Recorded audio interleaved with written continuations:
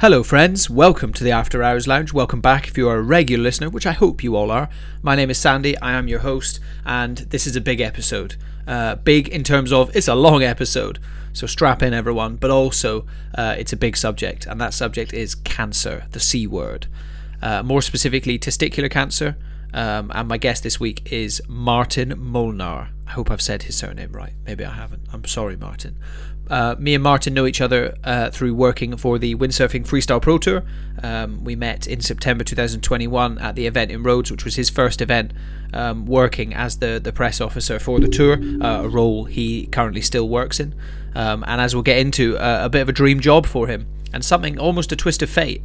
After he recovered from testicular cancer, this role came up, and it's now what he does for a living. And that's something, kind of almost the theme of this conversation is, you know, Maarten, it's a very linear conversation, which often doesn't happen on the podcast. You know, it's very much talking about the subjects, but with something like this, I think it was important to get Maarten's entire experience across, which is perhaps why the podcast is so long as well. But, you know, getting his experience from first being diagnosed to essentially having the operation, having a testicle removed, which will make every man listening to this squirm. But I think it's something we all need to talk about more. But, you know, having a testicle removed, having the operation, basically being given the all clear, and then going back a couple of months later and finding out it was very much not all clear, and having to go through chemotherapy, essentially that leading to depression, and then the subsequent recovery after that, and kind of having your youth taken away from you at such a young age. You know, your mid-late 20s is when you should feel your most powerful. And unfortunately for Maarten, it was when he felt his weakest. But how he recovered from that, both mentally and physically, is pretty incredible. And I'm stoked to call Maarten a friend, and now I'm very excited to have him on the podcast, and hopefully you guys will be able to listen to this. I think also this is all framed around Movember. Maarten, for those who don't know, Movember is a charity around men's health, specifically focusing on mental health, testicular cancer and prostate cancer. Maarten obviously will be growing a big old dirty moustache this month in aid of testicular cancer. I will probably be doing the same in aid of mental health, but check out Movember if you haven't already. But that's why this podcast is coming out now. We recorded it a few weeks ago, or weirdly as I'm sitting here on the eve of me going to Brazil. But yeah, it was a great conversation, and about an issue that we don't talk about enough. And as I admit straight away, it's a conversation or a topic that I'm not very comfortable talking about, and I should get more comfortable talking about it. Hence a big reason why I wanted Maarten to come on the podcast, as well as just listening to his story, and the mindset that he has now of living a bit more short term, and kind of stopping cultivating this mindset of the little stuff not bothering him much anymore. You know, when you go through something as big as that, it tends to happen, but you know, trying to find that mindset without having the big thing happen to you is very important. But anyway, I'm rambling now. I'm getting too much into this. Please enjoy my conversation with Maarten Molenaar.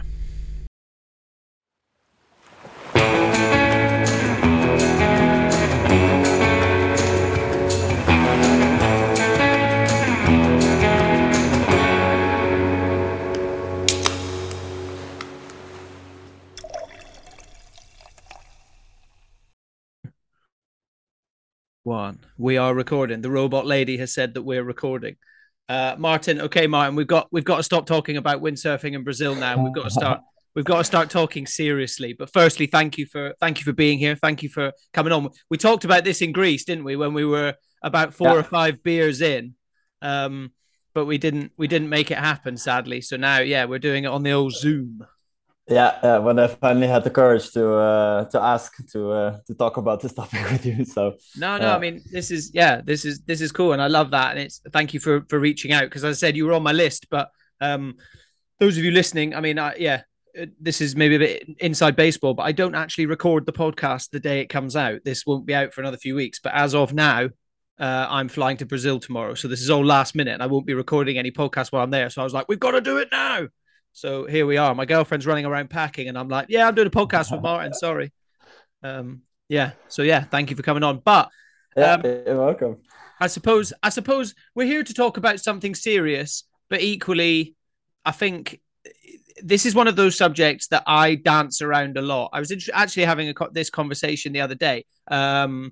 And sorry to take everything away from you. We will get round to introducing you, Maarten, and talking about this properly. But All my good. my, my friend messaged me the other day, and he was like, "Oh, I've just started rewatching Breaking Bad, which is like the one of the biggest TV shows of all time and things." And I tried to watch it, but in the first season, the whole reason it all starts, the catalyst of it, is the main character Walter White gets cancer, and has cancer and can't afford his medical bills, so he turns to the drug stuff. I have always struggled watching things about cancer. It's always been a bit of an odd subject for me that just makes me a bit uncomfortable. And to be honest, my granny died of breast cancer. My mum had a bit of a scare a few years ago, but beyond that, it's never directly impacted me or anything like that. But for some reason, it's just I mean, it's a terrifying word as a start, but It is, yeah. yeah, but around it's something I've always found uncomfortable. I wonder what you have to say to that, given that you have had it, survived it, Well, and kicked its it, ass. You know, it's actually yeah, it's funny that you mentioned seeing it in movies and everything because like I mean I've seen the whole Breaking Bad to start with that and I absolutely right? loved it, but that was at the time that I wasn't too aware of anything like that.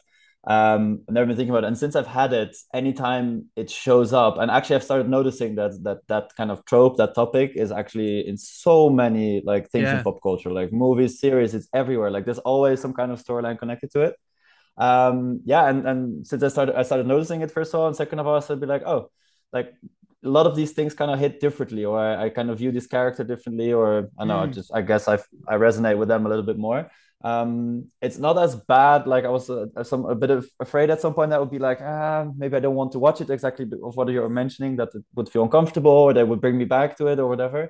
Mm-hmm. No, but I think I've been quite fine with it. It's just yeah, I've noticed that it's a lot more than what I saw before. So Yeah. um, So, I mean, I suppose the best way for us to do this podcast and to tell the story is to do it like in a linear way. So, taking us back to the beginning, yeah, essentially. If that's yeah, okay with you, I mean, I assume you're happy to talk about all absolutely. this, given that we're on the podcast. But Yeah, can you essentially start at the beginning and take us through what happened?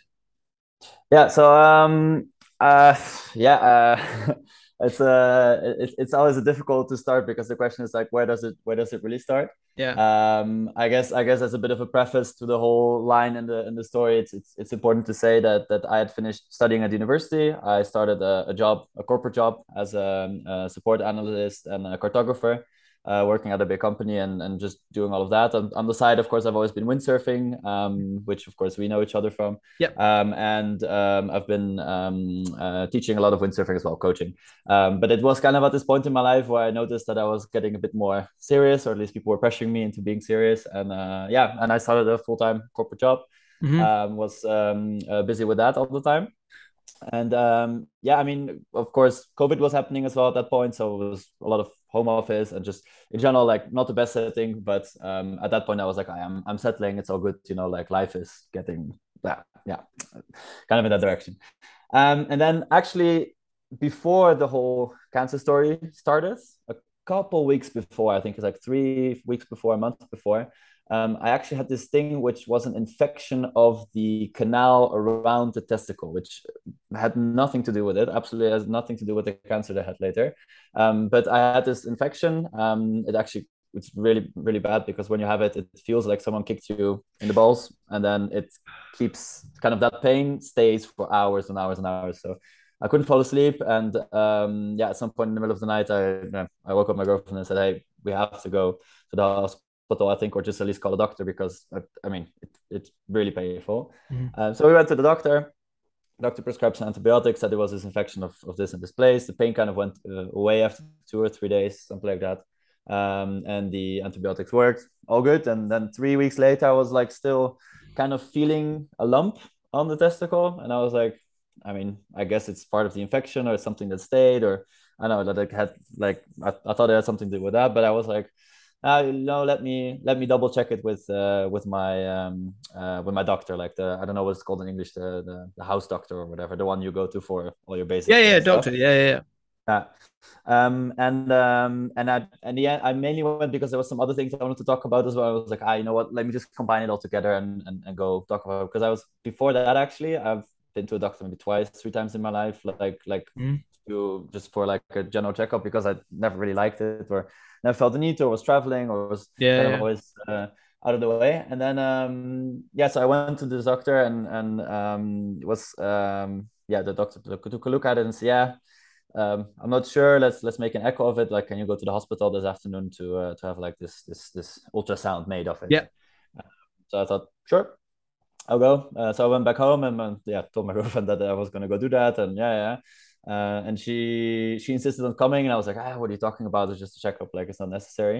I didn't know at that time yet, but her colleague, actually, the boyfriend of her colleague that she was working with in that very moment, had actually had it a year before, and they had talked about it. So she had like this kind of light was Whoa. starting to she insisted that she wanted to come along. So yeah, we went to the hospital, and yeah, it was kind of this really bizarre experience because I went into this ultrasound. You get this like very cold jelly kind of on your yeah, on the area, on the testicle area, and then they start going over it. Yeah. And the doctor that was doing it, like he had, I think I liked it. I think it was good for me, but he had no chill. He was like, he went over it, and after 5 seconds, he was like, yeah, that's cancer. We're gonna have to operate. Like he really went fully in, like no holding back, nothing. So I was like, I mean, I guess for me, I kind of just went into shock. I was just like, okay, well, what's happening now, and what's the pathway? Like, where am I Mm. going? And from there on, it was just kind of not to make the story too long, but it was a bit of a roller coaster. But for me, actually, it felt very um how do I say it? Actually, it felt really relaxing because it was a roller coaster for everyone around me and for everything that was happening. But for me, it was actually very easy. There was just a path. I had to do all these things Yeah. step by step by step. And because I could follow this path, I felt like, okay, everything's taken care of. And like, yeah, it's quite chill. So we went right away to an oncologist. Luckily, my girlfriend was there so she could listen along because I, of course, was not listening and not remembering and Yeah, not yeah. like taking note of anything that was happening. And then basically with testicular cancer, it's like this that you want to take it out as quickly as possible because it's a very simple operation. It's very easy to do.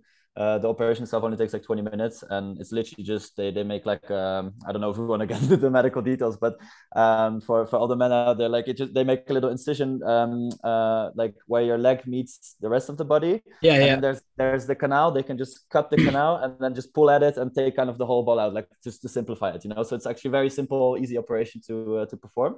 Mm. But they want to do it as quickly as possible before it spreads to the rest of the body, basically. So in my case, it was 2 days later. So we had the diagnosis, and then there was a day in between, and the day after that, they immediately put me on there, and there was the whole operation. In between, it was actually a really fun moment that I like to recall because it's just this kind of movie-esque kind of thing, where I had to, of course, freeze in my sperm for future offspring because Ah, it could happen that I was not able to have kids anymore after that. And then you go to this like exactly how you see it in the movies in the series. You have this little room with like a nice couch and some lighting and all these magazines and a TV and just exactly how you imagine it. And then and yeah. then you just heard the news that you have cancer. Like I didn't know that Yeah. much about it at that point yet. And then you just have to jerk off and into this canister, and yeah, oh, that's it was a really, really kind of abstract thing happening. But I could laugh about it because, as I said, at that point, I was just following the steps and I was just super relaxed and just joking about it and was just kind of Oh. going along. But yeah, I remember my girlfriend and my family not really appreciating me being like a lot jolly about that particular part. But yeah, still at this very point, somewhere in the Netherlands, there's a nitrogen tank with my potential offspring in There's case some mini things are Martins in very it. yeah, exactly. So yeah, and That then was that actually was yeah that was one of the questions I was going to have was about the whole fertility side of it. But that I suppose that makes complete sense. They're like, right, go and do it now. But equally, it's kind of weird. Like in the middle of you've got cancer and you've got an operation coming up. Can you just go and have a wank, please? Do yeah, you know yeah, what I mean? exactly. Yeah. It's No, but kind of, and that's I guess I could kind of appreciate it. It was for me it was fun and yeah, it was an interesting experience. yeah, And I ended up having to go there like 2 or 3 more times. right. Because also later, which we'll get to later, because initially I wasn't supposed to have chemo, but later when it was supposed to happen, they asked me to do some more because then the chances are even higher to lose your fertility. Yeah. So yeah. Yeah, and then the operation itself, as I said, it's 20 minutes. They put me on there. I woke up.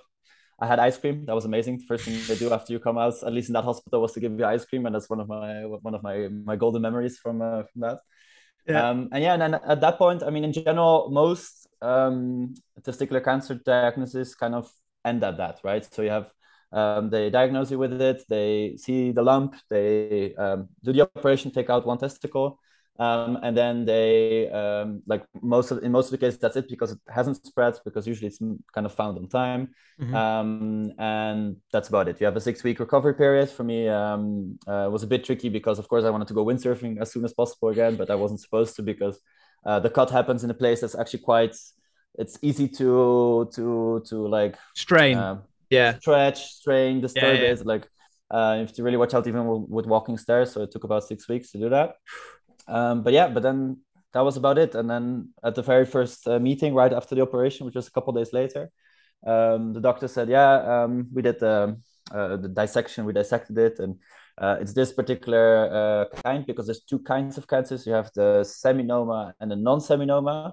So you have the ones that basically are consisting of one type of cell, and you have the one that's consisting of multiple types of cells. Hmm. And the one that's consisting of multiple types of cells is really dangerous, because it's really quickly spreading and can affect the whole body, right? Hmm. So they, and I hope I'm remembering this correctly, because this also all happened kind of in the Yeah, of course. blur No, no, no, it's of fine. Yeah, it. yeah, yeah. Uh, Well, it's not. Yeah. yeah.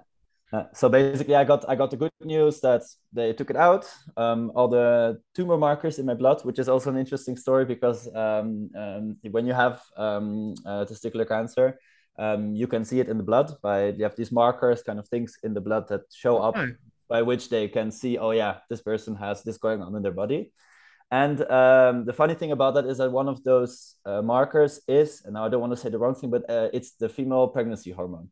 So if you have testicular cancer and I was to do a pregnancy test, I was most likely return a positive pregnancy test, even though, of course, I'm not pregnant, but that's Yeah, kind of yeah. the setup there. So yeah, but the good news, like it was good news. Like right after the operation, I came to the oncologist, and he said, yeah, all is good. We took it out.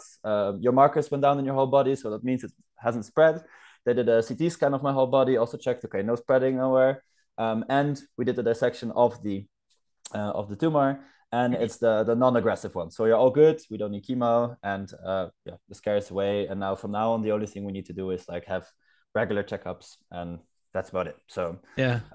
I was relieved. I went into recovery. Didn't even need a physio, so it was quite chilled actually.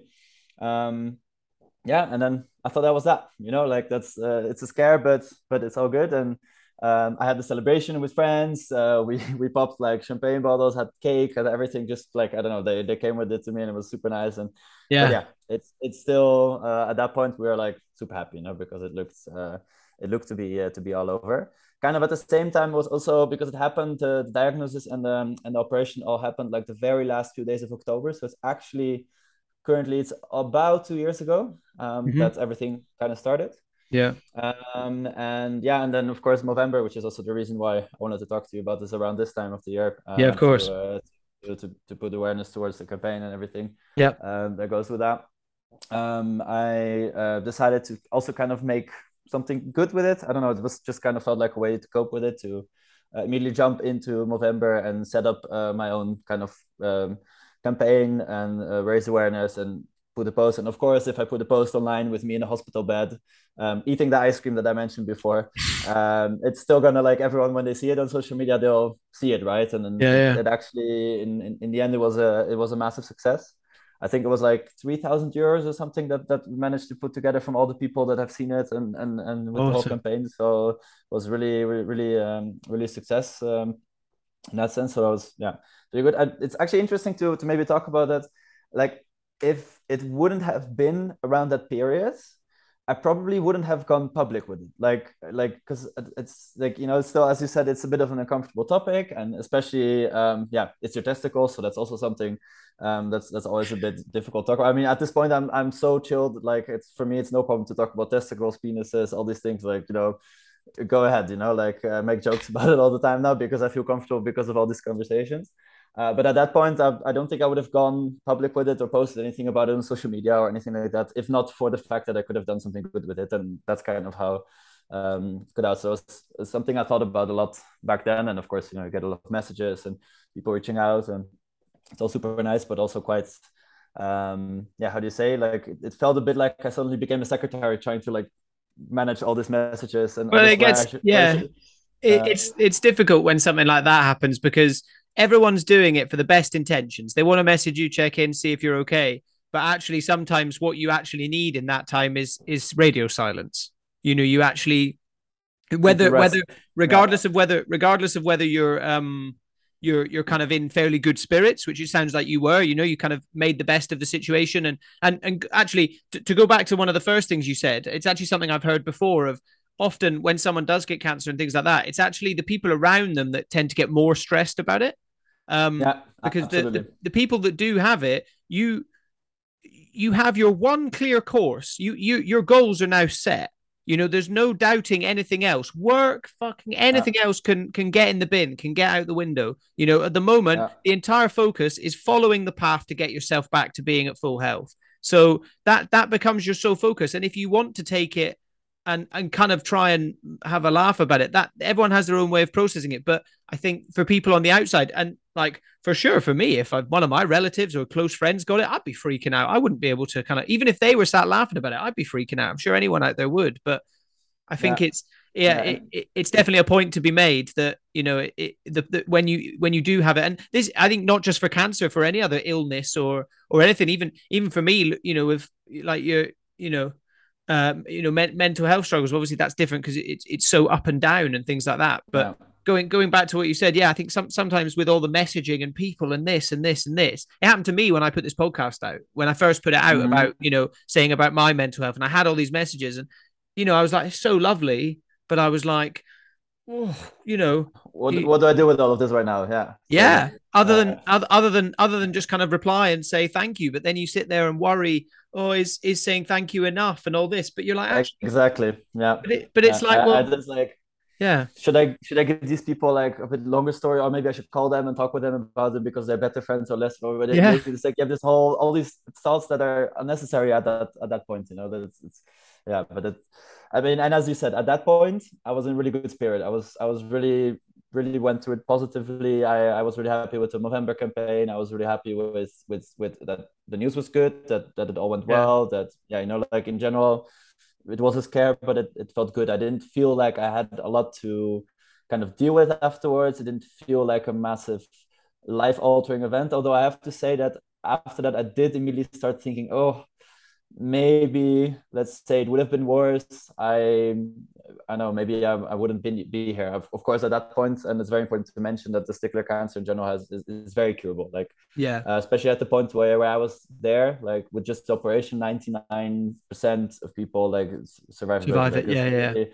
Yeah, there's nothing to worry about. And even if you get to the point that I got to later, it's still really good odds. Like at the worst I've been at some point was like 80% survivability. So it's still yeah, those 20% are starting to get scary. But in general, the treatments and everything are really good for it. Yeah, but still, like at that point, I was already thinking, oof, it was scary, could have been much worse. yeah, I want to change some things in my life, like I've already like was thinking about, should I then stay in this corporate job or should I do some other things? I started my own video business company then, just because I did video for ages and I always did like little jobs on the side for people. But I thought that maybe I want to legitimize this a bit and make a website and mm-hmm. officially register it and everything to go along. Just to start building something on the side that if I want to at some point, maybe I can hop off this corporate kind of life train that Yeah, maybe is not that fitting to me actually, and not that comfortable. Which, by the way, I was already telling people when I accepted the job. I was already telling people, yeah, it's probably not for me, and everyone's like, yeah, it's not for you. Why are you doing this, and then I guess it took this at some point to start changing my sentiment no, towards but it. it's one of the. I mean, this is one of the conversations and subjects I probably talked about most on the podcast, and that's feeling this pressure when you get to that kind of mid late 20s to suddenly go into a life that you a probably aren't ready for, and b you actually not sure you even want in You the don't first want to. place. Yeah. You don't even want it, and I literally had this. I was a guest on a podcast the other day. We were talking about it through a mental health lens. Obviously, today we're talking about it through a cancer lens, but it's really sad that it often takes a huge life-changing Yeah. thing like getting cancer or having a mental breakdown or the death of a friend, things like that. You see it all too often that it takes something massive like this in order for people to go, fuck this, I'm going to try and set up my own thing, or I'm actually going to go and do what I want to do. It would be so lovely Yeah. if we could get to the point where people felt it would be acceptable to go and set up their own business and, a Yeah. videography business, leave the job, go traveling instead, go and do this without having to have the terrifying, life-changing ordeal first, Yeah. Yeah. Uh, it, Exactly. Yeah. Yeah. but the sad thing is, I I guarantee people are a lot more tolerant, and not the people who are perhaps intolerant of you doing it. Maybe Mhm. intolerance is the wrong word, but I guarantee people understand a lot more that you're like, now I'm going to go and set my own business up and do more windsurfing, go traveling more because you have had cancer than if you hadn't. If you hadn't had cancer, Yeah. people would have been like, oh, that's a bit of a risk. But because you've had Yeah. cancer and got through it, they're like, go, Maarten, go and set it up. Yeah. You've got through this. You need it, and it's really funny that things like that happen, isn't it? That you Yeah. once you go through this thing, yet if you hadn't gone through that, it would still be perfectly acceptable for you to go and do this. Absolutely. You Yeah. know? But it's also, and then on the flip side for myself, what's interesting, what I think a lot about is like sometimes I feel like, oh, maybe what I'm doing right now, and I guess we get to the point of how my life looks like now later after the second kind of Yeah, episode yeah, yeah, of with course. I can cancer. tell. I can tell there's a butt But it's coming. So yeah, yeah, there's a big butt coming, but yeah, the what I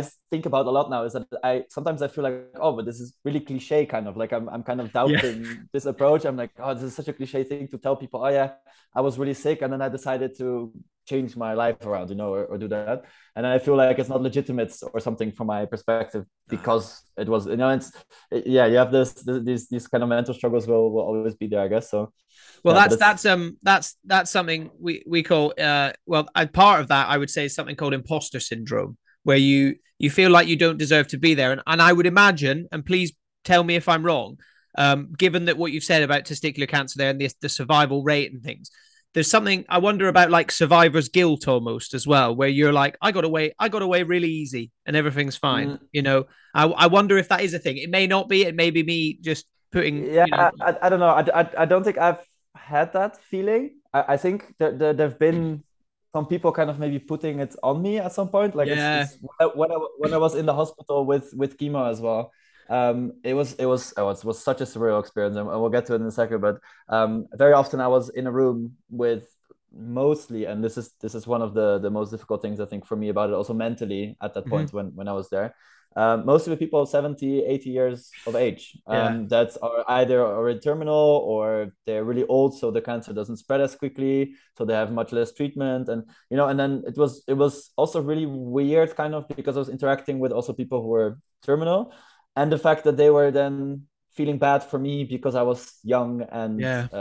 kind of fighting this at this point, even though they were about to die, like it was, and then they kind of made me feel like I was worse off, kind of. It was really, yeah, that's a very difficult topic, I think, to start, because yeah, there was so many kind of different people that I met, and there were no young people around, which was in general very difficult, also in the recovery process afterwards.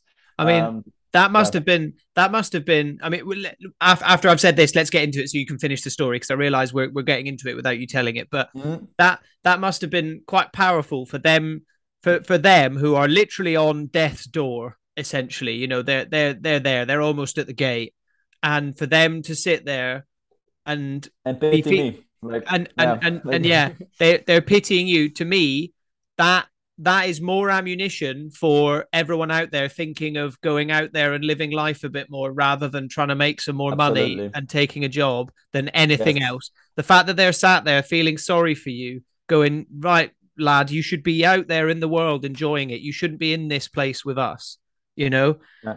And yeah, that's powerful, mate. And that, I mean, maybe I'm slightly biased because that's quite a big thing in my life and has formed the framework for what I do now in my life, is taking that attitude. But Yeah. that's how it resonates with me, is what they said to you there is, Yeah. and for anyone listening as well, taking that as, fuck me, they're at the end and you're still not even quite at the middle yet, and they're like, Yeah. come on, they feel they're not sat there going, oh, well, sad about us. They're like, no, look at this guy, he's got so much more to go and do. Yeah. Yeah. Yeah, Yeah. It was a very interesting, especially at that point. I was not in like not in the mindset, but also not just like my brain was not working how it should be working. Yeah. It was really slow and very weak. So it was very difficult to kind of grasp with these things. And it's only now, like a year, 2 years after that, I keep kind of remembering these things and then starting to think about it. And then realizing exactly what you're saying right now, and also some other points that they were bringing up that I at the time I was in not in any state, to even have half a like logical thought. So yeah, but yeah, let's get into the kind of because the second half. Tell us the second half. The second act, everything at that point, everything was looking amazing. As I said, I had just like set up a business. I even like once again celebrated it. Got some of my first clients. Like was generally just feeling super good. And then the first checkup came up, and the first checkup was after 3 months. And the way the checkup works is they draw your blood, and then they check for those markers again that we were talking about earlier. And yeah, I mean, I went for my blood being drawn, and then 2 days later we came back into the hospital with my girlfriend again. And honestly, I don't whistle as a person, but it was kind of like just walking in there whistling like la la la, we'll just have the quick talk with the oncologist and we'll be back in 3 months. So, like I was really that chilled and relaxed about it, just because the news was so good before, and they said like, yeah, at this point it's just a routine checkup, nothing to worry about. Yeah. And the first thing, like when I came in, I already noticed by my oncologist's face, who, by the way, is an amazing guy. Even though I see him only once at the moment, I see him once every 2 months for half an hour. But it's just I kind of feel like I've bonded with him, and I always have to really watch out also when I speak to the nurses or some kind of admin from the hospital, that I call him by his surname and not by his name, because I'm always like, hey, yeah, go Adi, like I'm like yeah, I don't know, just super cool guy, really good. For me, it's been like a star in leading me through this whole process. Awesome. So I already saw from his face, we're walking in, that something was off. And basically he said like, we think there's been a mistake at the lab, because this blood work does not correspond at all what you've had before. There's these tumor markers that are up, but they are not at all the ones that were up before, so like they literally thought that someone switched the blood around, that there was something wrong. In that situation. And I was still kind of, I guess, ignorant at that point. I was like, that must be so shit for the other person who now doesn't know about this going on, But so he said like, yeah, we'll take another blood sample, and we'll do a CT scan. And you'll come back in 2 days, 3 days to just double check, just to be sure. So we did that, come back, and then at that point it was already really clear, and I could see from his face like, yeah, no, it's actually really bad, because it actually turned out that the pathologist that did the exam of the testicle, of the tumor on the testicle, kind of omitted. So most of it was indeed the 1-cell version, but there was a very small bit that was like the multi-cell version that managed to spread, just like barely. It was also not visible on the first scans. And by the time I came back for the checkup, because I'm young, because young bodies generally, the cancer spreads much quicker and is much more aggressive. It was already like spread out over a lot of the places in my body, especially around the it's called the para-aortal lymphs. So it's the lymph nodes that are kind of close to the aorta that goes along your spine. And so there was a big spreading spot there. It was the more aggressive version of the cancer, and it was already at the point in terms of like how developed and how spread it was, that it was like really last call to even start like a chemo that was only like 3 rounds, because it otherwise would have been more, or the odds would be even lower. Like there's lots of kind of distinctions in there. But at that point it was like, last call. I think I was there on a Friday, and he said, Monday morning you come here and we start chemotherapy. Like that's just what we did, what we have to do. And then suddenly out of nowhere, again, like kind of it happened before, where I just went to the hospital, and suddenly 2 days later I was having a surgery. Now it was like, oh, you're going to hospital, and 2 days later you're coming here for chemotherapy. Now I think it warrants a bit of an explanation, just for most people that are not aware about how chemotherapy works.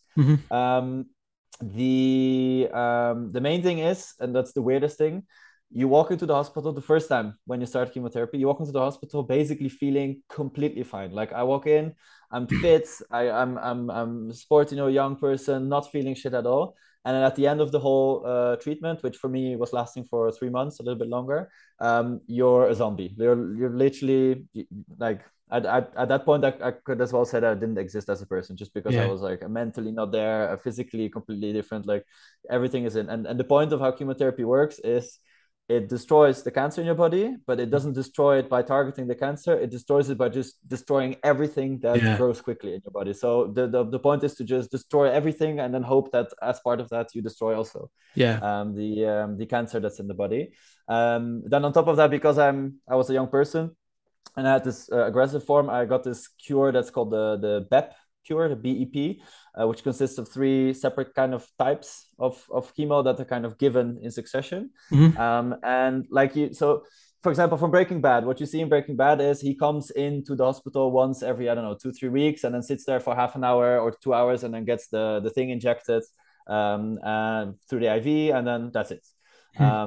Which is a lot of people get chemo like that, for example, when they know they're already terminal. So it's just to kind of lengthen their life. So you don't want to have them have all these side effects that are that horrible.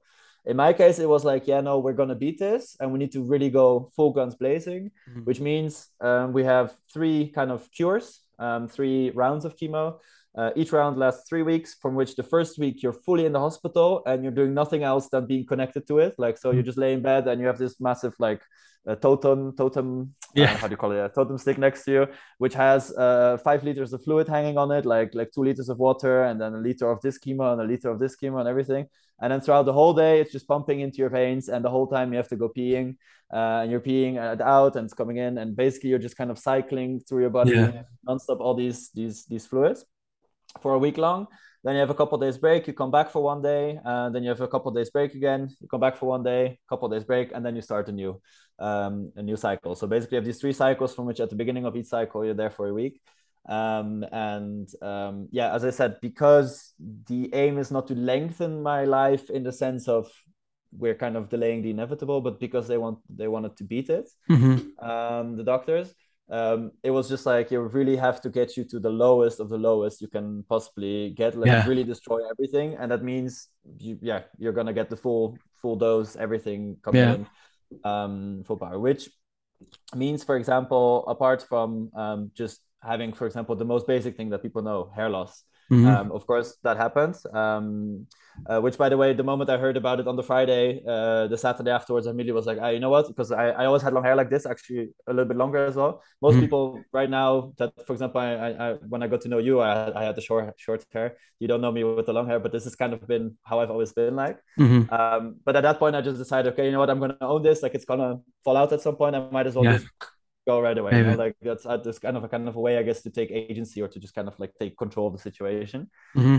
But that's kind of the most known side effect. You know, another side effect is that you feel like that you have to throw up. Now, with me, it was quite funny because I was throughout this whole process, the whole time I was nonstop on the cusp of throwing up, but I never actually threw up. Like it's this feeling of being sick nonstop, but never Yeah. actually having it happen. And then from the people I've talked about it as well that were also having it, they said like, yeah, but even if you throw up, like it doesn't Go relieve the away. sickness. You know, it's Mm. like always it's always there. But for example, some other things that a lot of people don't know about or don't like hear about that often is the tiredness.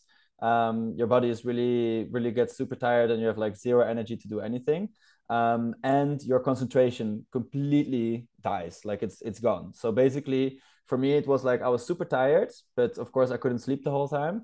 But when I then wanted to read a book or watch something, it wasn't possible because my concentration was 10 minutes, and then just looking at something for 10 minutes or reading a book for 10 minutes, Mm. I was done. You know, like I couldn't focus on it anymore, which means that basically for these 3 months in total of this whole process, I was just staring, laying in bed, feeling shit, and looking at the wall and not being able to do anything. And I was also, especially mentally for me, it was very taxing because this whole kind of positive attitude, it just went away. I kind of lost that, and I just turned into this. I mean, I dare say basically depressed, like kind of ready to give up. Like Mm. I think the best way to show that the kind of where I was mentally, especially during the third one, which was the last one, where I thought, that's going to be easy because I've already had two. It's the last one, I can go through it. But it was so bad that I was really like, if it turns out now that I need to have another round of chemo, like I think I've literally said it to my girlfriend, but like I don't know if I want to do it. I don't know if I think I'd just rather prefer to just let it all go. And I don't think I use the word die, but it's kind of, at that point I was really like, Wow. talk, like really completely just beaten. Like there's zero energy, zero like especially mental energy in me anymore to do anything. I was being supported really well though, like from the hospital. They had a psychologist, they had someone else as well. The Mm. nurses were amazing, and I think in general the hospital I was at, like I couldn't wish for anything better. But it was always yeah, you just down, completely down, and it's just very difficult to deal with it. And then, as I said, like it was a week in hospital, and then you basically get 2 weeks at home with like these 2 days in between where you come back. And that's where my girlfriend came in, who just like absolute star. Like it's amazing how she took care of me and everything she did for me in this time, because I was a zombie at home. I couldn't Mm. eat anything. Oh, that's actually also funny. The next thing, because your taste completely goes away.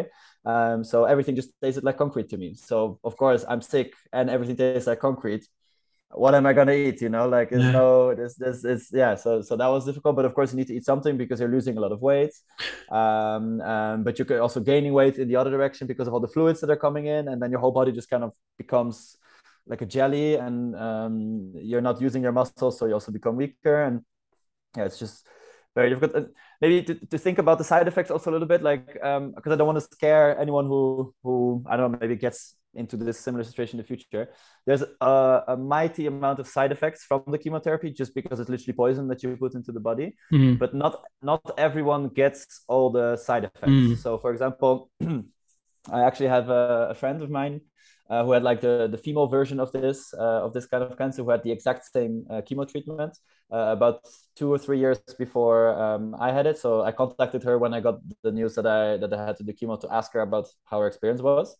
And the way she said it was like, yeah, it's horrible, it's not nice, you feel like shit. But for me, I think it was okay. And I mean, I was able to read books, and I wrote some essays for school and everything. Oh So wow, yeah. so her experience was quite nice. Or quite nice. It's still completely shit, but you know Yeah. what I mean, kind of like relatively. Whereas with me, it was like that the after like the second chemo round, when I came to the oncologist into the office to talk with him about how it's going, he literally just said, first of all, like I walked in, and the first thing he said, oh, it's like it's really Murphy's Law with you, right? Like before even giving any context to what's going on, like he didn't even say if the chemo is working or what's going on, like but yeah, that was like you said, it's literally Murphy's Law, because you have this bingo sheet, and you have bingo on everything. Like you get all the side effects. Like I really like kind of drew the short end with getting all these little side effects that were possible. Mm. Um, so for example, I was also having, and still having, this is that my ears like tinnitus, like you Yeah, get yeah. this really the sound, the loss of taste that I was describing earlier. Yeah, I'm honestly, there were so many of them that I don't even remember a lot of them, Yeah, but it was yeah. kind of yeah. So I had kind of a bad experience in that direction. So yeah, so then my girlfriend at home was taking amazing care of me, kind of throughout this in between process. Mm. And you have to imagine that at this point, the doctors were like recommending that I still do some movement every day, which movement for me meant walk outside of the door 20-30 meters away, sit on a bench Yeah. in the sun, and at least I had luck with the sun, and then walk back. And going up the stairs was already a challenge, and that's it. For someone who was always very fit, was very sporty, because I used to be a professional swimmer, and I went into windsurfing, not professionally, but like I'm doing it a lot. I've been feeling very fit. To then feel like that was like really, like I was on the sidewalk, I was being overtaken by old people with these Yeah. these, these pushy things, kind of like that direction. It was really yeah, Do really you difficult. did you because when you said you lose your concentration and you found it hard to focus and things, did it affect your because you and then you also said you felt really depressed and things like that. Did it affect your awareness of how you were feeling? And maybe that's a really vague question, but mentally, did it like did you feel you had like the awareness of like, yeah, this is shit, what's going on in my body, but also like I'm feeling really shit about myself as well about it, or were you kind of so out of it that you didn't feel? The only reason is I'm thinking of one example. I saw it through social media, but Ruben Lenton, the kite surfer, he had cancer, didn't he? Mm-hmm. And Yeah. throughout the whole thing, I think he did go through chemotherapy. I think.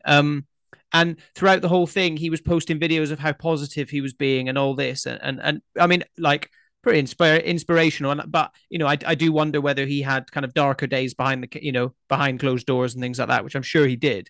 But it looked like he was fairly aware the whole time of how he was feeling, like cognitively, like in his brain, and right, I'm going to be happy, and I'm push through this and things. You said you kind of unfortunately went the other way and felt depressed. Did you have a load of awareness of those feelings, I suppose, is what I'm trying to I ask. Yeah, I'd say I was definitely aware. Like I was feeling all these things. I was talking about it a lot, and with my girlfriend, with my Right. mom, with the nurses, and also the psychologists at the hospital.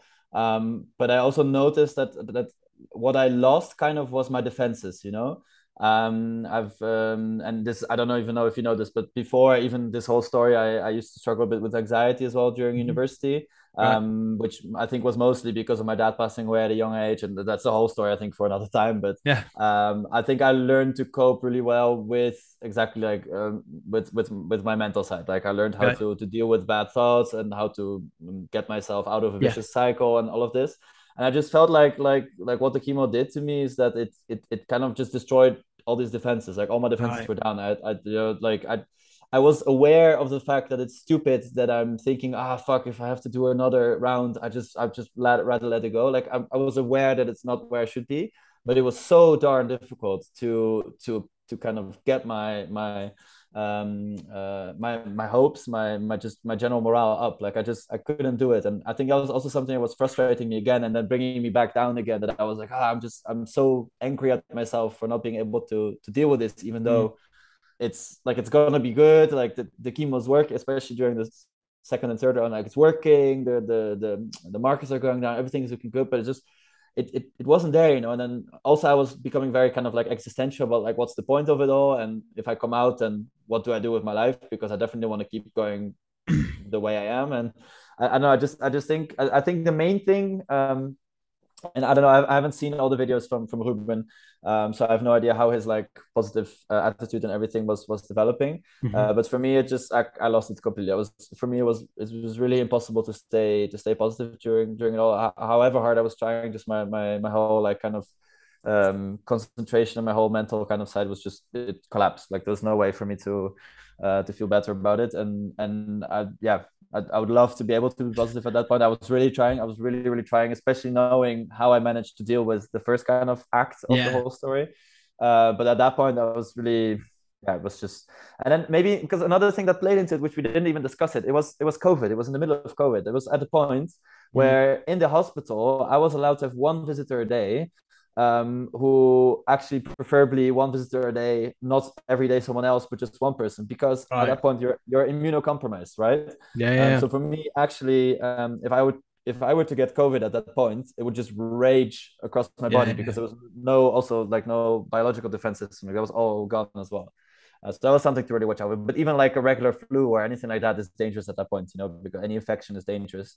Which, by the way, is one of the other side effects I had, which was that all my gums and everything in my mouth started infecting, because there was nothing to Yeah, yeah, it's the first place why people get like ulcers and stuff after a hangover and things. It's the exactly, first. Yeah, yeah, exactly, yeah. And then for yeah, and then for me, it was just everything was infecting, because yeah, and then because of that, I also had to like delay a little bit of chemo, which is why it took 3 months in the end. And anyway, so that's one of the other side effects. But yeah, I so like. Yeah, I like that it you. was I like the defenses. The word you use, defenses. That it's a really good analogy for it. Of like basically, it's like being in a castle and you're defending against the invaders, but you decide to open all the gates and knock the walls down.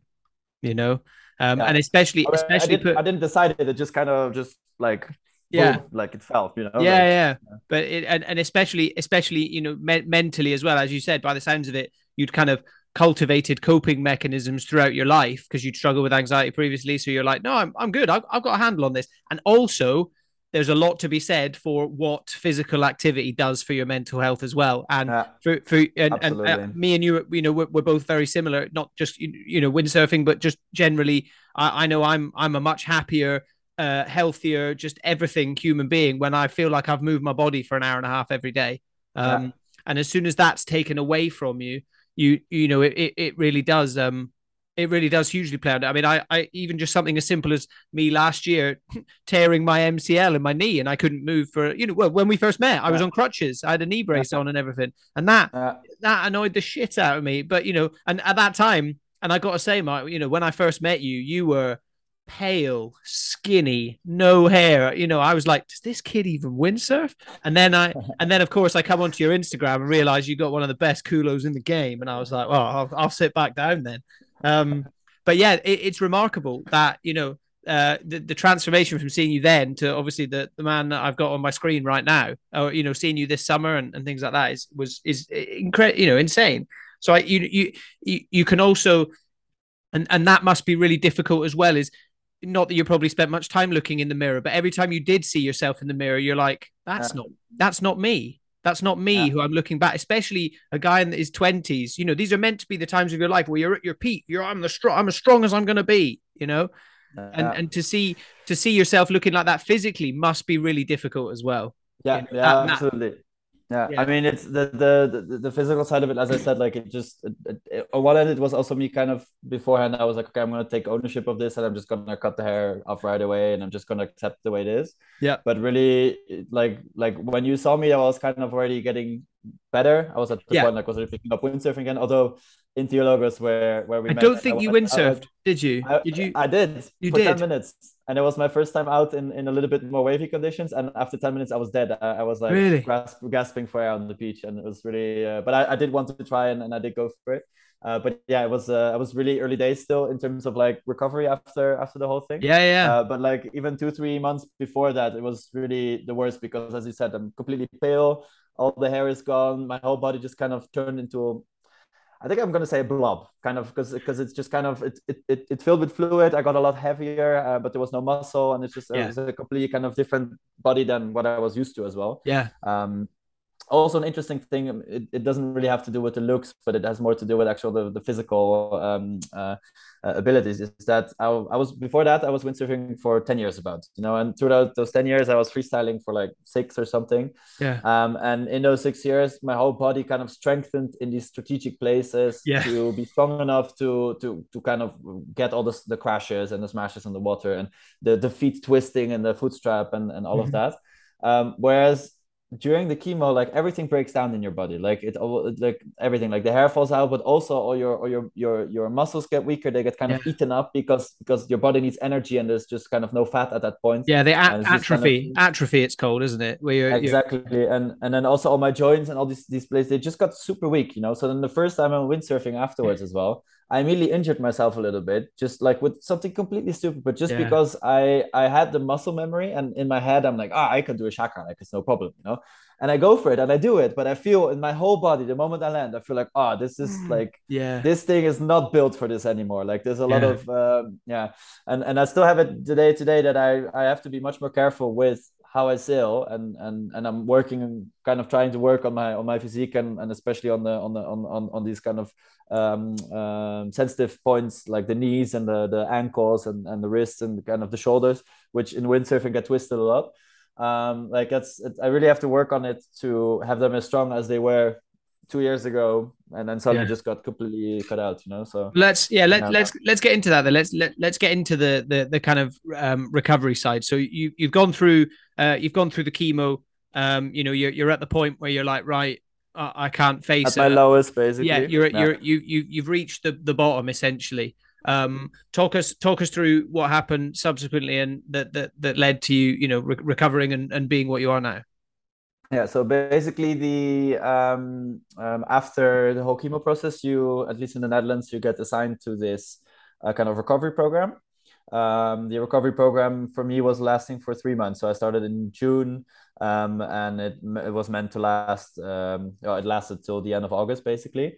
And this recovery program is kind of a mixture of physiotherapy, of psychology, of I don't even know what his name was, but it was like this thing where you learn to be aware of your body again, and like this kind of psychomotorics, or I don't know, just kind of this all these fancy words, and there was like multiple sessions, but very big but it's there's not many young people that have cancer, and when they do, they usually don't have it at the same time or finish the treatment at the same time in around the same area. So what happened to me is that for 3 months I was in this group, and you work on this together in a group because you have a lot of like sitting around the table talking around about your experiences and how to deal with it and how to deal with energy, how to deal with concentration, but also how to deal with family and people around you, kind of in also trying to deal with it.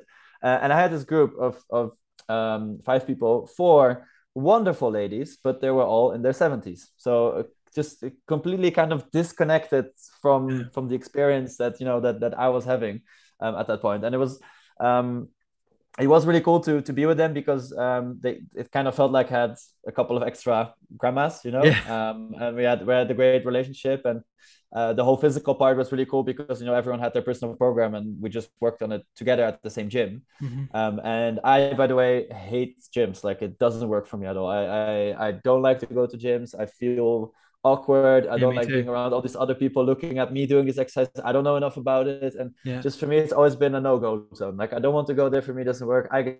If I want to get fit, I'll do it windsurfing, I'll do it climbing, bouldering, I'll do it Yeah. running, anything else that's fun. But I don't like to be in the gym just for the sake of doing.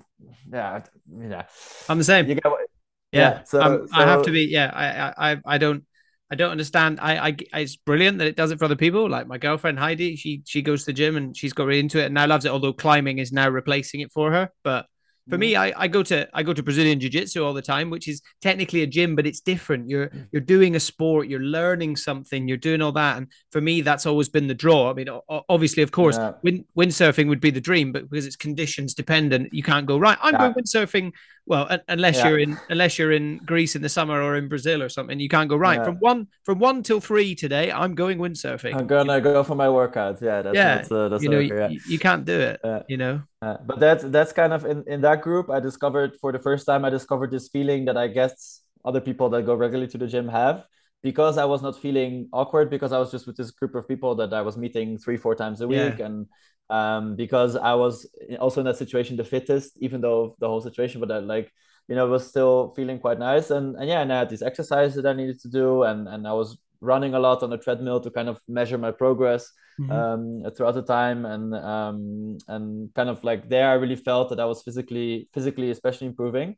But what I came to realize really quickly is that actually my physical health improved a lot more rapidly than my mental. And kind of and with mental I don't only mean like the mental health part, but also just the general energy slash Yeah. Yeah. tiredness slash concentration kind of side of it. Like, that took a lot longer and still is a factor. Whereas physically, I feel at this point, except for the weaker joints and things, I feel physically at this point, I feel like I'm back at what I used to be, Hmm. and which I was already feeling quite quickly afterwards. I think already after half a year. But the mental side, that's what really was taking a big toll. And like a big part of the recovery process was to be seeing an ergotherapist, I think it's called. So it's the therapist that works with you on how you divide your energy throughout the day and throughout the week. Because basically, due to the chemo, the amount of energy I had to spend on a day was much less than Yeah. what Yeah. you would normally have.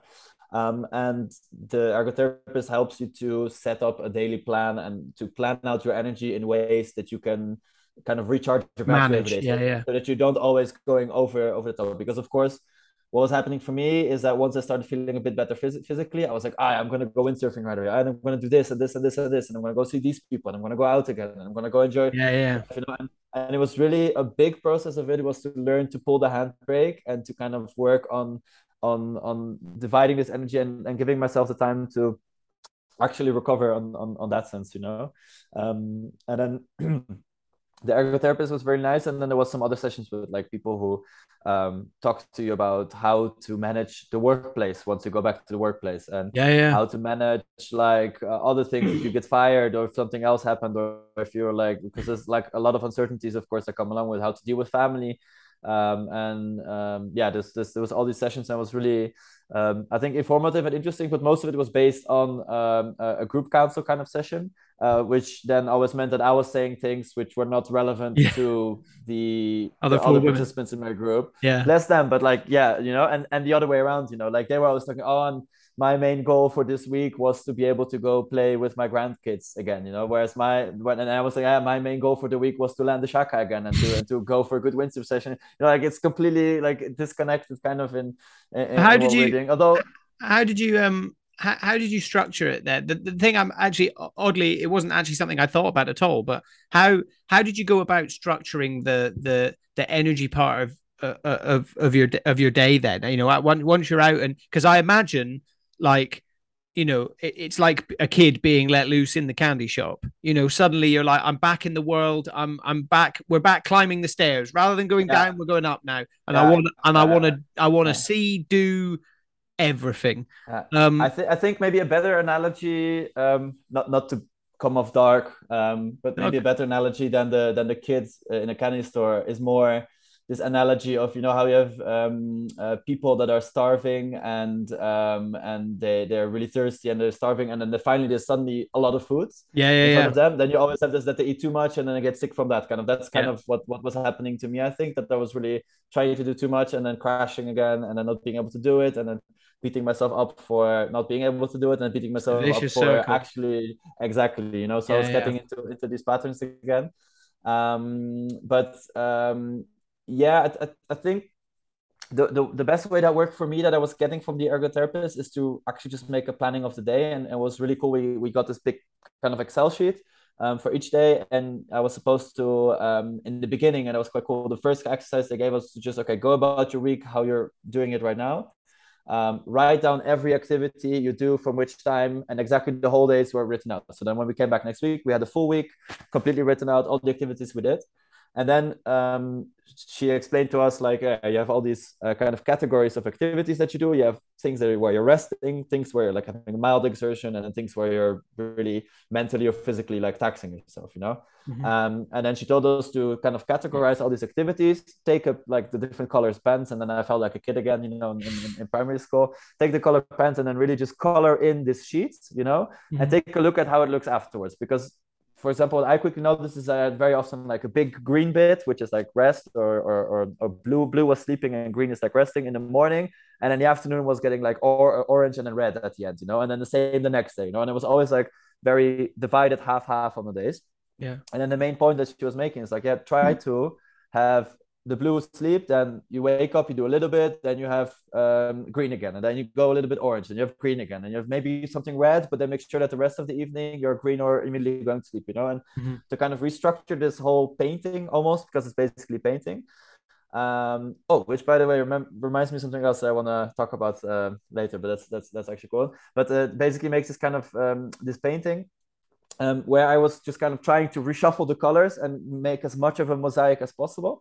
And then the next exercise for the next week was plan out your week and then try to keep to it, which for me is very difficult because I'm horrible at keeping to these kind of schedules and Mm-hmm. things.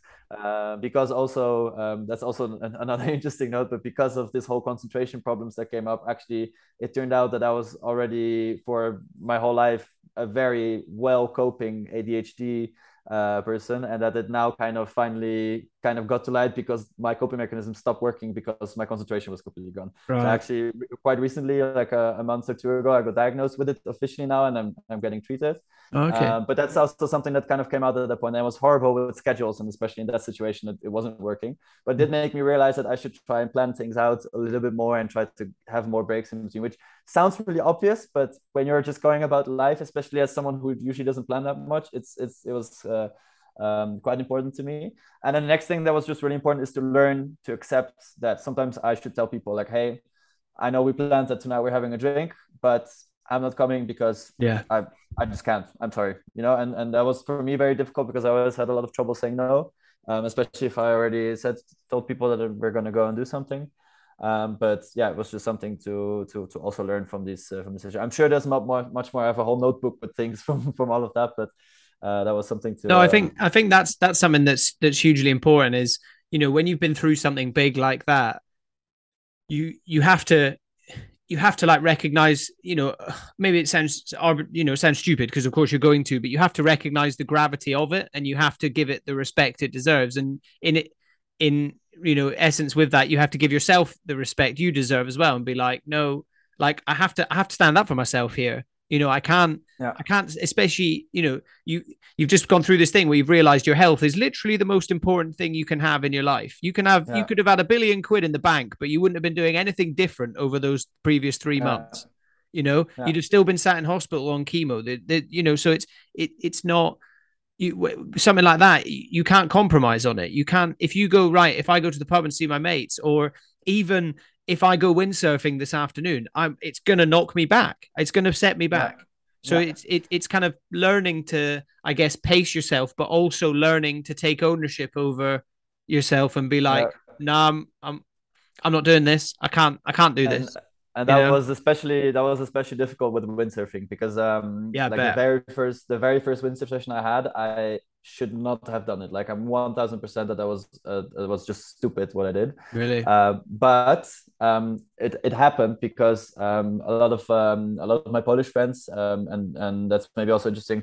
I actually grew up in Poland, so most of my windsurfing community is from Poland, not actually the Netherlands, even though I live there now and I'm officially Dutch. But a lot of my Polish friends, they came to the Netherlands, to Brouwersdam to windsurf, to enjoy some windsurfing on forecast. And I was already feeling a little bit better, so I also hosted them, so they had a place to sleep, and I was just super excited to see friends again and just relax with them.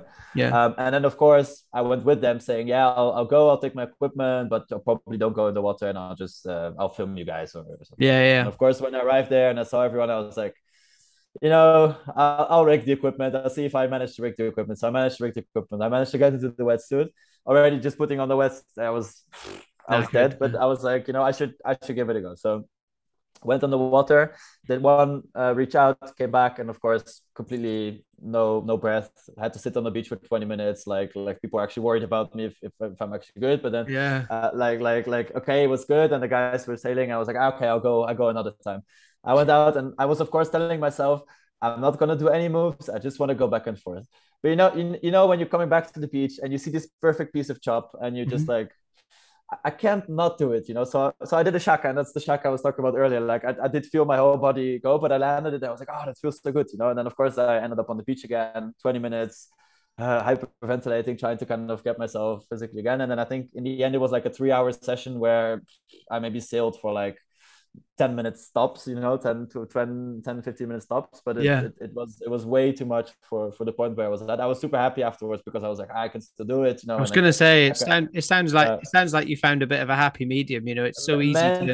Mentally it was really good, because I felt I was going back, but the next couple of days I was not worth anything, so it's but I mean that's also that's also part of what I was saying there, of taking ownership of it. You're like, this is worth me being fucked for the next 2 or 3 days for, because the mental high that doing that shaka or just cruising around windsurfing again with my friends, the mental high of feeling that sense of normality is going to carry me through the next 2 or 3 days of just being really tired. Exactly. Exactly. And that was actually because then of course a couple of days later I had the meeting with the ergotherapist again with the whole group, and I had to kind of like fess up, or I don't know how you say it in English, but I had to like admit that confess. I did confess basically.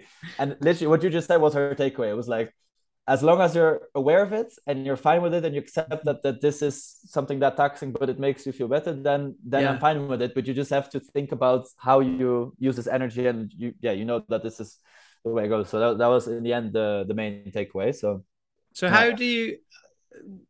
So moving on from that moment there where you did that first windsurf, and I imagine from there it's kind of just building blocks essentially, and getting the fitness up, and I suppose that basically leads to us meeting each other last September and things like that. How do you, and this is a very, very broad question I suppose, but I can't think of a way to make it more specific and get the answer I want, but how do you approach life differently now after all of that stuff? I assume obviously as you said there, you're still going and seeing the doctor, things like that, so I suppose you're out of the woods, I guess, but equally, like for example, the only thing I know is Max Rowe, who I don't. Yeah, you must have met him in Greece, but I've met him. Yeah. Yeah. So Max they found a big tumor in Max's like abdomen or something like that. I can't remember. I had him on the podcast. I should know this, and I've known him for years. But luckily it was benign. But he had to have surgery and things like that. It really knocked him out. And this was 2017, and he still sees a doctor now. Every few months and checking and stuff. So I assume you're definitely doing that. But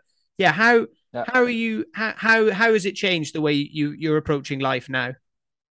So I think, and this is super cliche, as I said before, like that's it comes up in me right away. But I think the main thing that I've kind of noticed and that I've really been implementing, and it took a little bit of time. It was not right away. Was that I really like I realized like I just and it's also a bit dark, but I started imagining like what if in a year I come back on this checkup and I walk into the hospital whistling again and be like, oh, it's just routine. And it turns out it's bad again. And this time it's so bad that I'm not back. Like will I then be wanting to do what I'm doing now, or would I prefer to be doing something else? Or is there like a different kind of thing? And I think just these thoughts like very quickly kind of rampaged through my life and started kind of putting things in different places. Mm-hmm. So obviously the first thing I did was give up my corporate job. I think that's the most standard thing to do after this kind of thing, because I was getting back to work, and of course they supported me amazingly throughout the whole process, and they really like I was getting cards and I still had the full pay, and like they really like they supported me so well throughout the whole Awesome. process. And then like as I was slowly getting back to fully back, because it's also a long process with the concentration and everything that goes with it. um yeah, I said like, yeah guys, thanks for supporting, but yeah, Right. bye. Yeah. And yeah, and then I just started realizing, yeah, what are the most important things for me, and what do I really want to do? And I know that, yeah, it's windsurfing. I want to spend a lot of time doing that. It was traveling. I wanted to be able to spend the time doing that. It was seeing friends. It was like just kind of these things that sound very obvious if you ask about like what are the most important things in life for you. But I know there's a lot of people, they say these things, but then what You don't do like them. how their life is structured is not actually kind of geared towards that. Yeah. And for me, a very important part in that was to change my job, which in the beginning my thought was, okay, I'm just going to really focus on my kind of own business, get the videography going bigger and just get more clients, and hopefully be able to kind of step off of the corporate job and get into Mm-hmm. into that. And then the job of press officer at the Freestyle Pro Tour, then still European Freestyle Pro Tour, opened up, and I saw it, and I was like, this is it. Like I think at that point when I saw it, I was really like, oh, I want to do this. Like this is the path that I need to take right now to Yeah. really steer myself in the direction where I would want to be. And Yeah. that's, let's say, if I were to die in 2 years from a resurgence or a relapse of the cancer or whatever, I would be happy that I did this and that I was working on that. So I applied, and I got really lucky, I think, because yeah, from what I know, there were a lot of really good candidates, and I think it's a really yeah, a lot of people wanting to do this. So I got really lucky, and got to do this job, and from there it's kind of been growing because it gave me kind of a base as well for my business. It allowed me to kind of let go of the whole corporate thing and really focus on this. Allowed me to work on something that I have a lot of passion for. It allowed me to windsurf more. It was Mhm. just kind of a win-win in that situation. Like I really got to step into this world that I'd always been dreaming of and that I never thought was possible. Meet all these people that are basically my idols. Because I think for the people who don't windsurf, like going to an event and then suddenly being there and chatting to Amado Vrieswijk or to Jento Kers or just any of these, like the really the top guys. Like it's like for a regular football fan to be standing there with Ronaldo Mhm. or Messi. Like it's for us in windsurfing, these guys are stars, and of course we're in a sport where everything is a lot more flat, so it's a lot easier to meet everyone. Smaller. Yeah. But Yeah. it feels like that, especially for someone like me who was not that, like not knowing that many people in the community at that point. It was really a big thing. Yeah, and it's just kind of like since then I've been really trying to kind of lead it that way, like really thinking, okay, like is this what I want to do right now? Yes, it's still what I want to do. If I were to get worse now, I'll be very happy with how my last year of my life, my last 2 years of my life, not, I wouldn't say 2 years because that still includes the first bit, but the last like Yeah. year and a half has been going. So yeah, and I think in general, I'm at a point now where I'm just a lot more relaxed about everything, which sounds weird because I sometimes I feel like I should have this urgency of still doing all these things in case Uh, you die tomorrow.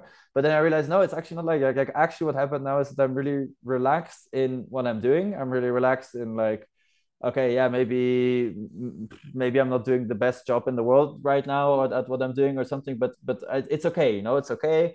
And for example, a good example is before I got sick, like actually a longer time before, I had a van, very small T4 transporter van, which was just to go windsurfing. And I was always super anxious about it breaking down. And of course, it broke down because it's an old car and all these things were happening. And, just this whole time, it was like, I hate this, like it's, and of course, I realized in the end, you always get out of it and it's a mechanic and there's always something and there's insurance, blah, blah, blah. But I was super anxious about it. Now, since I got sick and I have decided to change my life as well in that perspective, that I moved out of my normal adult apartment into a van. I've been traveling nonstop on the road basically since June, so that's already a good 4 months as well. In the van, I realized that I'm actually not that scared about it breaking down, and if it were to break down, I'm like, so be it. We'll deal with it as it happens. It will come by, we'll solve it, and then we're at the next step. And if it breaks unbreakably, we'll get later. Like I feel like I just got a lot more chilled about all these bad things that could potentially happen. And it's just it changed my kind of general, I don't know. And I think it's one of those things. It's a bit like it's one of the biggest problems that like veterans have when they come back and try and reintegrate into civilian society. They've been in war. They could, the worst possible situation a human can find themselves in, and then suddenly they've got everyone around them in civilian life worrying and arguing about their car breaking down, or what, they didn't have their favorite type of cereal at the shop or things like that, and they go, why the fuck are you also and for you've essentially stared death in the face and beaten it. You've been to the very bottom, whether it's mentally during the chemo, but also during the chemo, having an operation, all this stuff, being told in your 20s that you've got cancer. You took all that, essentially it's all one experience, and you took all that on, and now for the sake of, my van's broken down and I'm going to be 5 hours late to the place I was planning on getting to, who gives a shit? So it's not necessarily, I feel like it's not you being more relaxed. It's more like you're at peace almost, with things, and just at peace. And I think I just have my priorities more straight in that sense, and just I realized that a lot of things are not as important or as bad or as scary as I always thought they would be. Yeah. And also, like, I think because like I've been dealing with anxiety, and I've always had, as I said before, I've had these kind of coping mechanisms for it, but now I realize that I almost don't have to use them anymore, just because I'm a lot more chilled in everything that's going on around me, and I'm less scared to try new things. I'm less scared to talk to random people. I'm less scared, like, there's so many of these kind of inhibitions and things I was always like scared of, like it's gone, and it feels a lot more at peace. I think that's the best description. That's the phrase I would use to describe. And I think I love the fact that you're essentially living for the short term, aren't you? And I think a little bit, but I think I don't think that's a bad thing. I don't think that's something for you to kind of shy away from. And I think, regardless of whether you've beaten cancer or not, I think we could all do with living like that a little bit more, especially in this day and age where it's all doom and gloom. And in 30 years' time, the world's going to be over anyway because it's all going to be underwater and we're all fucked and something's going to destroy us. And and this goes back to what I talk about on the podcast all the time. Is of the way people live their lives, and you go to uni, then you get a house and a dog and kids and a wife, and then you work in a job for 50 years until you retire, and then you retire for 5 years and then you die. And it's like, that's what people reserve all of their fun until they can retire in their 60s and 70s. But I'm like, I'm not going to be able to do any of the things I want to do when I'm 60 years, when I'm 70 years old. I'm not going to be able to shaka when I'm 70, but well, maybe I will, but I'd like to still be able to do it when I'm 50 at least. But, much past that, it's difficult. And for me, having not had cancer and beaten it, I also feel like I live a little bit, kind of short term. And I think there's a lot of, it's very gratifying. I find, it's very, I'm not really thinking, I equally recognize, my privilege of being able to do that, being able to have a job that allows me to do it and all that stuff. But equally, I built it all myself. So fuck you, to, anyone saying about privilege, but, there is a certain aspect of that, of course, that needs to be recognized. But I think to live in that short term, obviously you say it's dark, but I don't think it's only dark because of your previous experience. But for me, I feel like I live a bit like that as well. And I don't Mm, have the dark experience. I think it's a great way to live, and I think it's yeah. awesome. I think it's awesome that you've managed to go from how you felt during the chemo to now. I mean, I dare say you're probably the happiest you've ever been. Maybe. Yeah, I think that's a good observation. Like I think it's difficult in general to say. Like I find it because that's a bit a tricky bit. I would like to be able to say that, but I think I'm finding it very difficult to compare how I felt mentally Yeah, right of now course. to how I felt before. Yeah. So I've definitely had a lot of happy moments before there as well, And but yeah, as you said, like Well, right yeah. now, It's I'm living what I would want, like what I would imagine as something that I would want to go to 5 years ago. Like I'm in the van, I work from the van, so I can basically be wherever it's windy. yeah. I get to go to all these events. I get to meet all these amazing like-minded people, such as yourself as well. And I just get to get and slowly build block by block this short term, but block by Yeah. block build this life that I feel like I could really enjoy. And maybe in 5 or 10 years, when everything kind of settles down, I feel like, maybe I should have done that, or maybe I should have done that. But in the end, Yeah, actually, but I've, that's I've silly. never Yeah. actually felt that way. So yeah, yeah. No. The remarkable thing, and again, that I always the last thing I ever want to do is, when I've got a guest on the podcast, especially with this one with a story like yours, is make the podcast about me, and I don't want to do that. But I will say I recognize a lot of similar things in the way you've turned it around, in the same way I turned myself around when I had my big Yeah. mental struggle with, feeling suicidal and all that sort of stuff. I had my, bad kind of year after it peaked, and then it was really bad for a while, and then I finally kind of snapped essentially and quit my job and redesigned my entire life and things like that, and living it like that. And it's quite strange that, despite it being such different circumstances, you going through cancer, we've both kind of found ourselves in a similar situation. And this goes Yeah. goes back to what I was saying at the start. It's really sad that people have to go through something awful in order to get to this point of To get to being this point. being at peace with themselves and with the world around them, and accepting there are things you can and can't control, and kind of trying to go with the flow. I think you're probably much better at it than I am. um but it is Go it with the is forecast, basically. That's not the flow of the forecast. So that's I like that, mate. That's nice. Yeah, check the forecast and see what's coming yeah, up, you know exactly. See where life is gonna be leading us in the next couple of days. Yeah. Yeah. Absolutely. Yeah. Well, But I it's mean, also what you're saying with this that like seeing this resemblance kind of in these situations. In the end, the ladies that I've had the pleasure of being in the recovery group with, yeah. like we still found a lot of resemblances and a lot of things that we kind of could still like I don't know, talk to each other about, Yeah, and for give each sure. other advice or just listen to each other. Like there was still a lot. In the end, they were all kind of similar situations, and especially dealing with family and also just like all these things like this, just a lot of a lot of resemblances, and Yeah. it will be there regardless of what happens to someone. And I also realize now, like if I meet someone else that has had cancer, or if I meet someone that's about to go into this process, and if, for example, already had someone, a friend of mine from university whose best friend from back at, I don't remember if it was best friend, but anyway, a friend of him from Yeah. back at home was going into the exact same process, that just had the diagnosis and is going to get the surgery. He was asking, if I could talk to him and if I could give him some advice, and just have a conversation.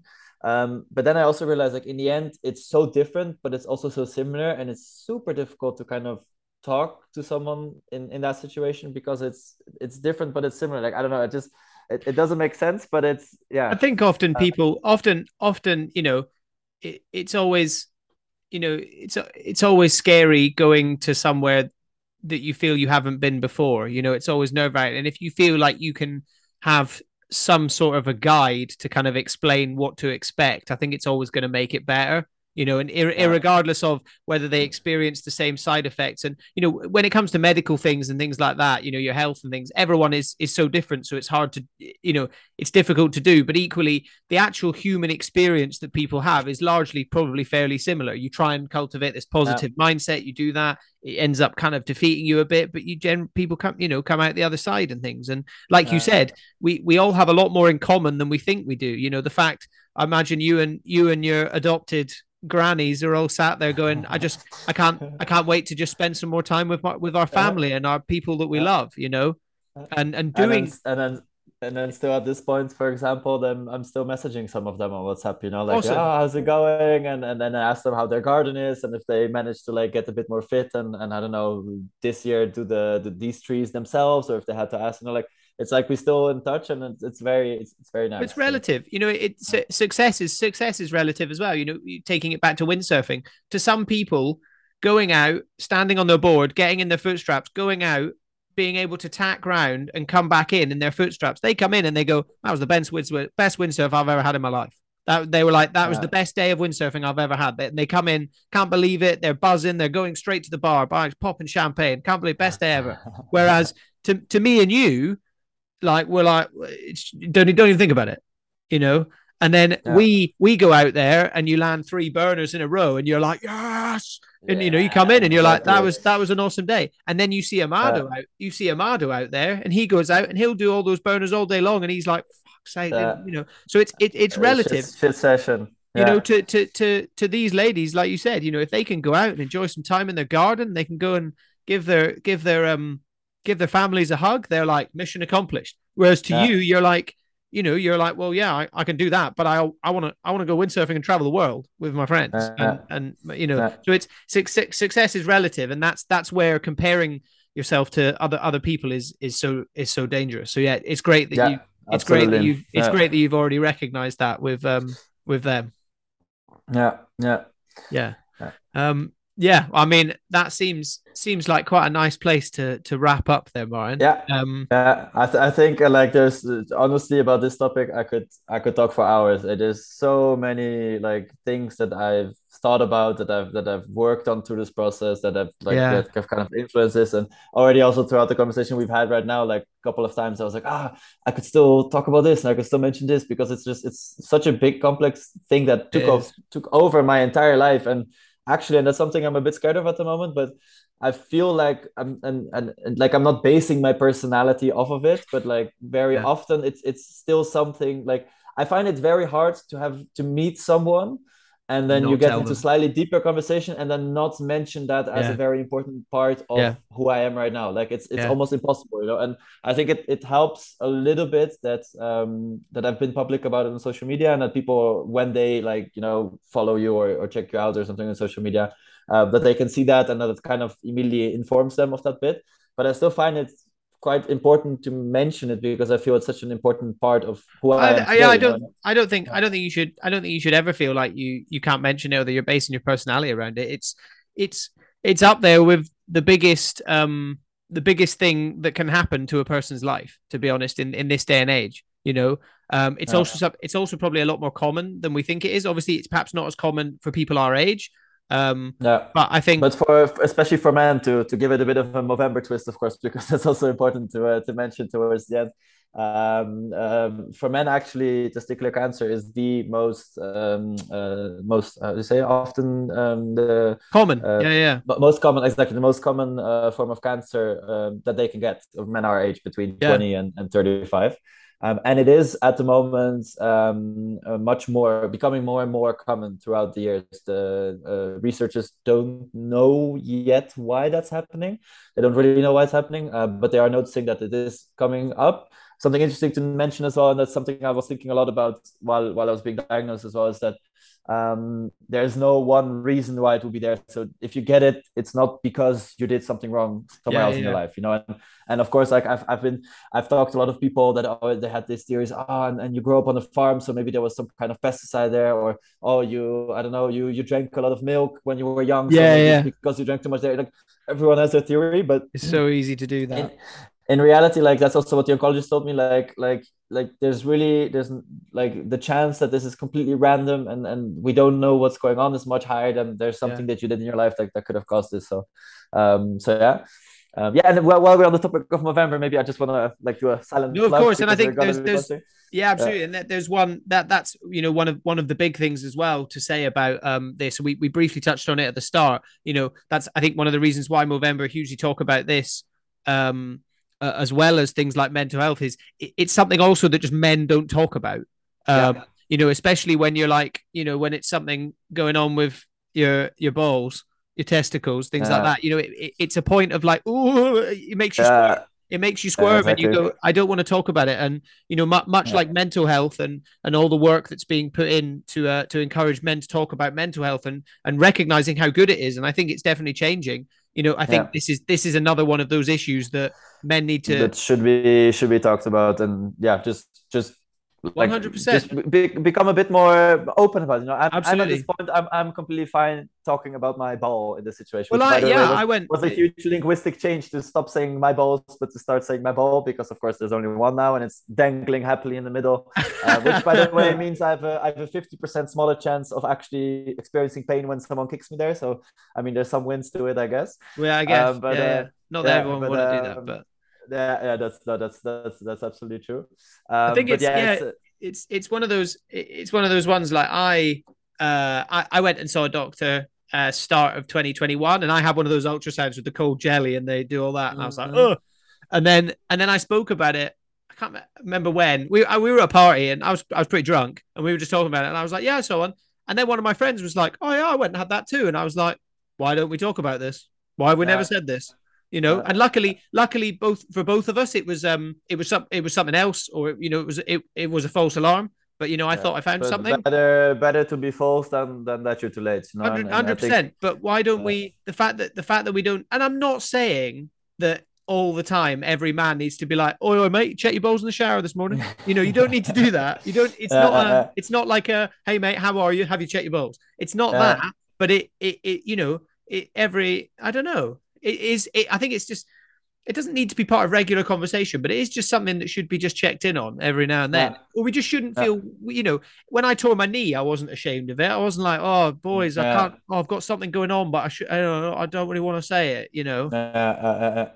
no, exactly. And with this, it's always a bit tricky because it's if there's something going on, you don't directly see it. Like if you were to see me right now as a person walking the street, you would not think that something like that has happened or there's No, something of that's course. going Yeah, on. yeah, There's no like physical thing that would show that. So yeah.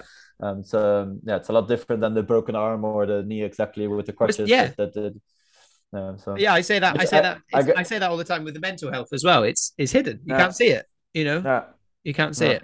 yeah. Yeah. So anyway, yeah, that's a good way to finish up. Actually, yeah. Tell us what you're planning for Movember. Obviously, Movember is quite a big thing. For anyone that doesn't know, Movember is a kind of global charity aiming to raise awareness about men's issues, mainly men's mental health, prostate cancer, and testicular cancer. Yeah, And the idea is for the month of November, you shave your face and you grow a big old dirty mustache. yeah. The In dirtier the better. Yeah. Yeah, the dirtier the better. I actually cheat every year for Movember is because I always rock a bit of stubble, so I don't completely shave the mustache at the start of the month because if I leave it a bit longer, it gets really dirty and it's quite funny. Um, so Well, I yeah, mean, the point is, I think, and I like like reminding people of it because you're having a dirty mustache on your face. People will ask you yeah, or will make a comment about it, and that comment is the perfect in to talk about exactly what we're trying to raise yeah, awareness for, right? Because then you say, oh yeah, it's because I'm doing Movember and I'm doing this is my campaign and this is why I'm doing it, and have you checked your balls? Which is a little yeah, bit more of a subtle way, I guess, to introduce it than to just have it in morning conversation. But yeah, exactly. That's kind of the reason to do it. That there is something physically visible then that kind of can lead people to the conversation about it. yeah, So yeah, your question was what I'm planning this year. I think the first year I did it, November, it was a huge success because yeah, well, it was happening at the moment, and you upload this picture on social media with you in a hospital gown, and that just kind of has this reaction. So people donate. And the second year, I did a campaign again. And that was mostly just again a picture, but not that alarmist kind of in that sense, and just a little bit more chilled. And I noticed that year the campaign did. I don't want to say worse because it still did really good, but it was a lot less. This year, I think I just want to take the extra step and just try to post something on social media about it every day. Try to yeah, talk to people about it. Do a podcast like this to also just bring the conversation, share my story. Just try to get my campaign. To raise some money for exactly this charity. So yeah, yeah, and the exact plans are to be confirmed, but you'll once this is out, you'll definitely hopefully see a lot about it. So yeah. yeah, Very, very excited, mate. Yeah, I wasn't actually going to do it this year because I'm going to be in Brazil for the whole of November. But maybe, given that I'm essentially going to be making a little kind of documentary out there about mental health and Mhm. windsurfing and things like that, maybe it would be quite funny to have a mustache for the whole time, and then I can That's send it true. to Yeah, Movember and they'll share it. Yes. absolutely. Yeah. Yeah, Uh, yeah. So maybe no. maybe I'll do that. Well, yeah, as you said, mine. Well, whilst I feel like we've got into it heavily, I feel like there's also a lot more we could talk about. But let's wrap it up there because I think, Yeah. yeah, that's a big conversation. Once again, thank you so much for coming on. I think it's such an important subject to talk about, and as I said at the very beginning, it's also a subject that I think a lot of people feel uncomfortable about and feel like I don't know, it feels taboo. Which Yeah. for me, talking about the mental health thing, you'd think I wouldn't necessarily think like that, but I do. It does. I find it an intimidating subject to talk about. Um, Yeah. so thank you so much for coming on. Where can people like find you on social media? Where can people give you a follow? Yeah, I'm on Instagram, Blue Martin, which is Martin, but then with an E at the end and double A. I think the easiest is just to, I don't know if you throw this in the It'll description or be in the somewhere. It's, link. Yeah, yeah, yeah, yeah. that's where I am. And yeah, I think that's where I'm mainly active right now. Where you'll be able to follow me. So I think that's the best one. And of course, I think this goes without saying, but I still want to mention it. If you feel like you want to talk about any of this, always feel free to send me a message on the socials, or if you want my number or WhatsApp or whatever, just send a message over to Sand. Yeah. Like, for sure, I'm open to support or talk or whatever in that direction, because I think it's really important. So feel free to reach out, because it's Yeah. yeah, if there's anything I can do, I'd be willing to do it, because I'm trying to still at this point turn everything into something positive, even though I didn't manage at some point myself, but yeah, I'm trying to use it in some way to spread some good. So Yeah, yeah. nice. Yeah, that was hopefully what I was going to lead into. So yeah, that's nice that yeah, Yeah. if you guys if this is something that you've been affected by or are being affected by, yeah, drop Martin a message once if you've got this far, you finish listening to the podcast. Yeah. You can also follow me guys on Instagram at the After Hours Lounge. You can go to the link in my bio and you can donate to the podcast. That's right. You can give me some of your money. As I say, all this talking is thirsty work, and it is all free. And I don't get paid for it. I don't run any ads yet. I should probably start doing that. But yeah, if you are enjoying the podcast and what I do, you can donate. Equally, times are tough at the moment. So if you can't do that, please just give it a like, give it a share, put it in your Instagram story, tell all your mates about it, and tell them to leave me a rating and a review on Apple Podcasts. You can also leave a rating on Spotify now as well. But make sure you're subscribed on all that stuff. That's all free to do, takes 30 seconds. You don't have to give me any of your money, and it still means just as much. So I'll thank you all in advance for doing that. Thank you again to Martin for coming on. Thanks for having me. Yeah, that's been awesome. And yeah, guys, thank you for listening. We will see you for the next one.